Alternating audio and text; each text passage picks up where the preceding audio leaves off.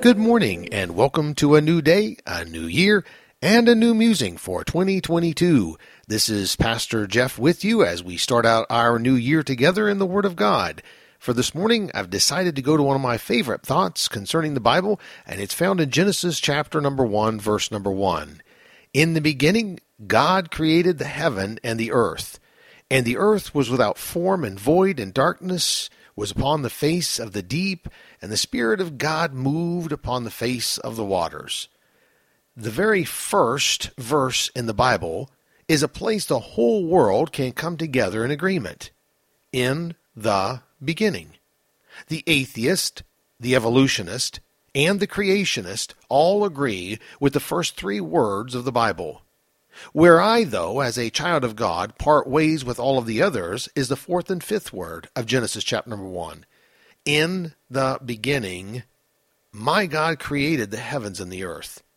As I look around me at the world God has graciously allowed me to be a part of, I see His handiwork of creation. The psalmist stated in Psalm chapter number 19, "The heavens declare the glory of God, and the firmament showeth His handiwork."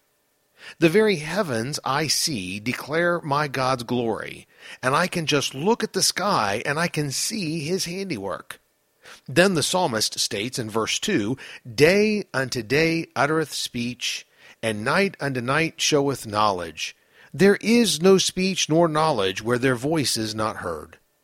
Every day, every night, without fail, God's creation cries out to mankind that He is a loving Creator who created a magnificent, intelligently designed world for all of us to live in and enjoy.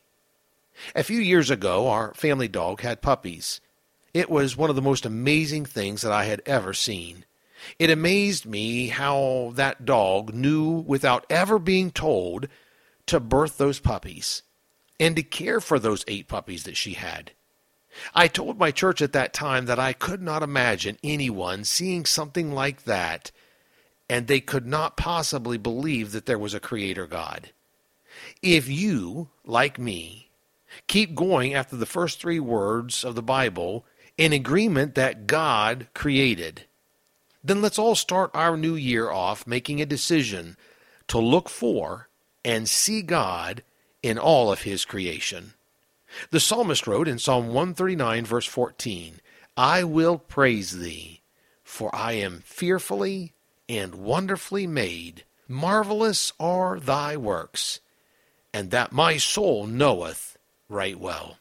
So I'll leave you with this one last thought again for today, to be good to all who come your way, for one you meet might be in difficulty seat.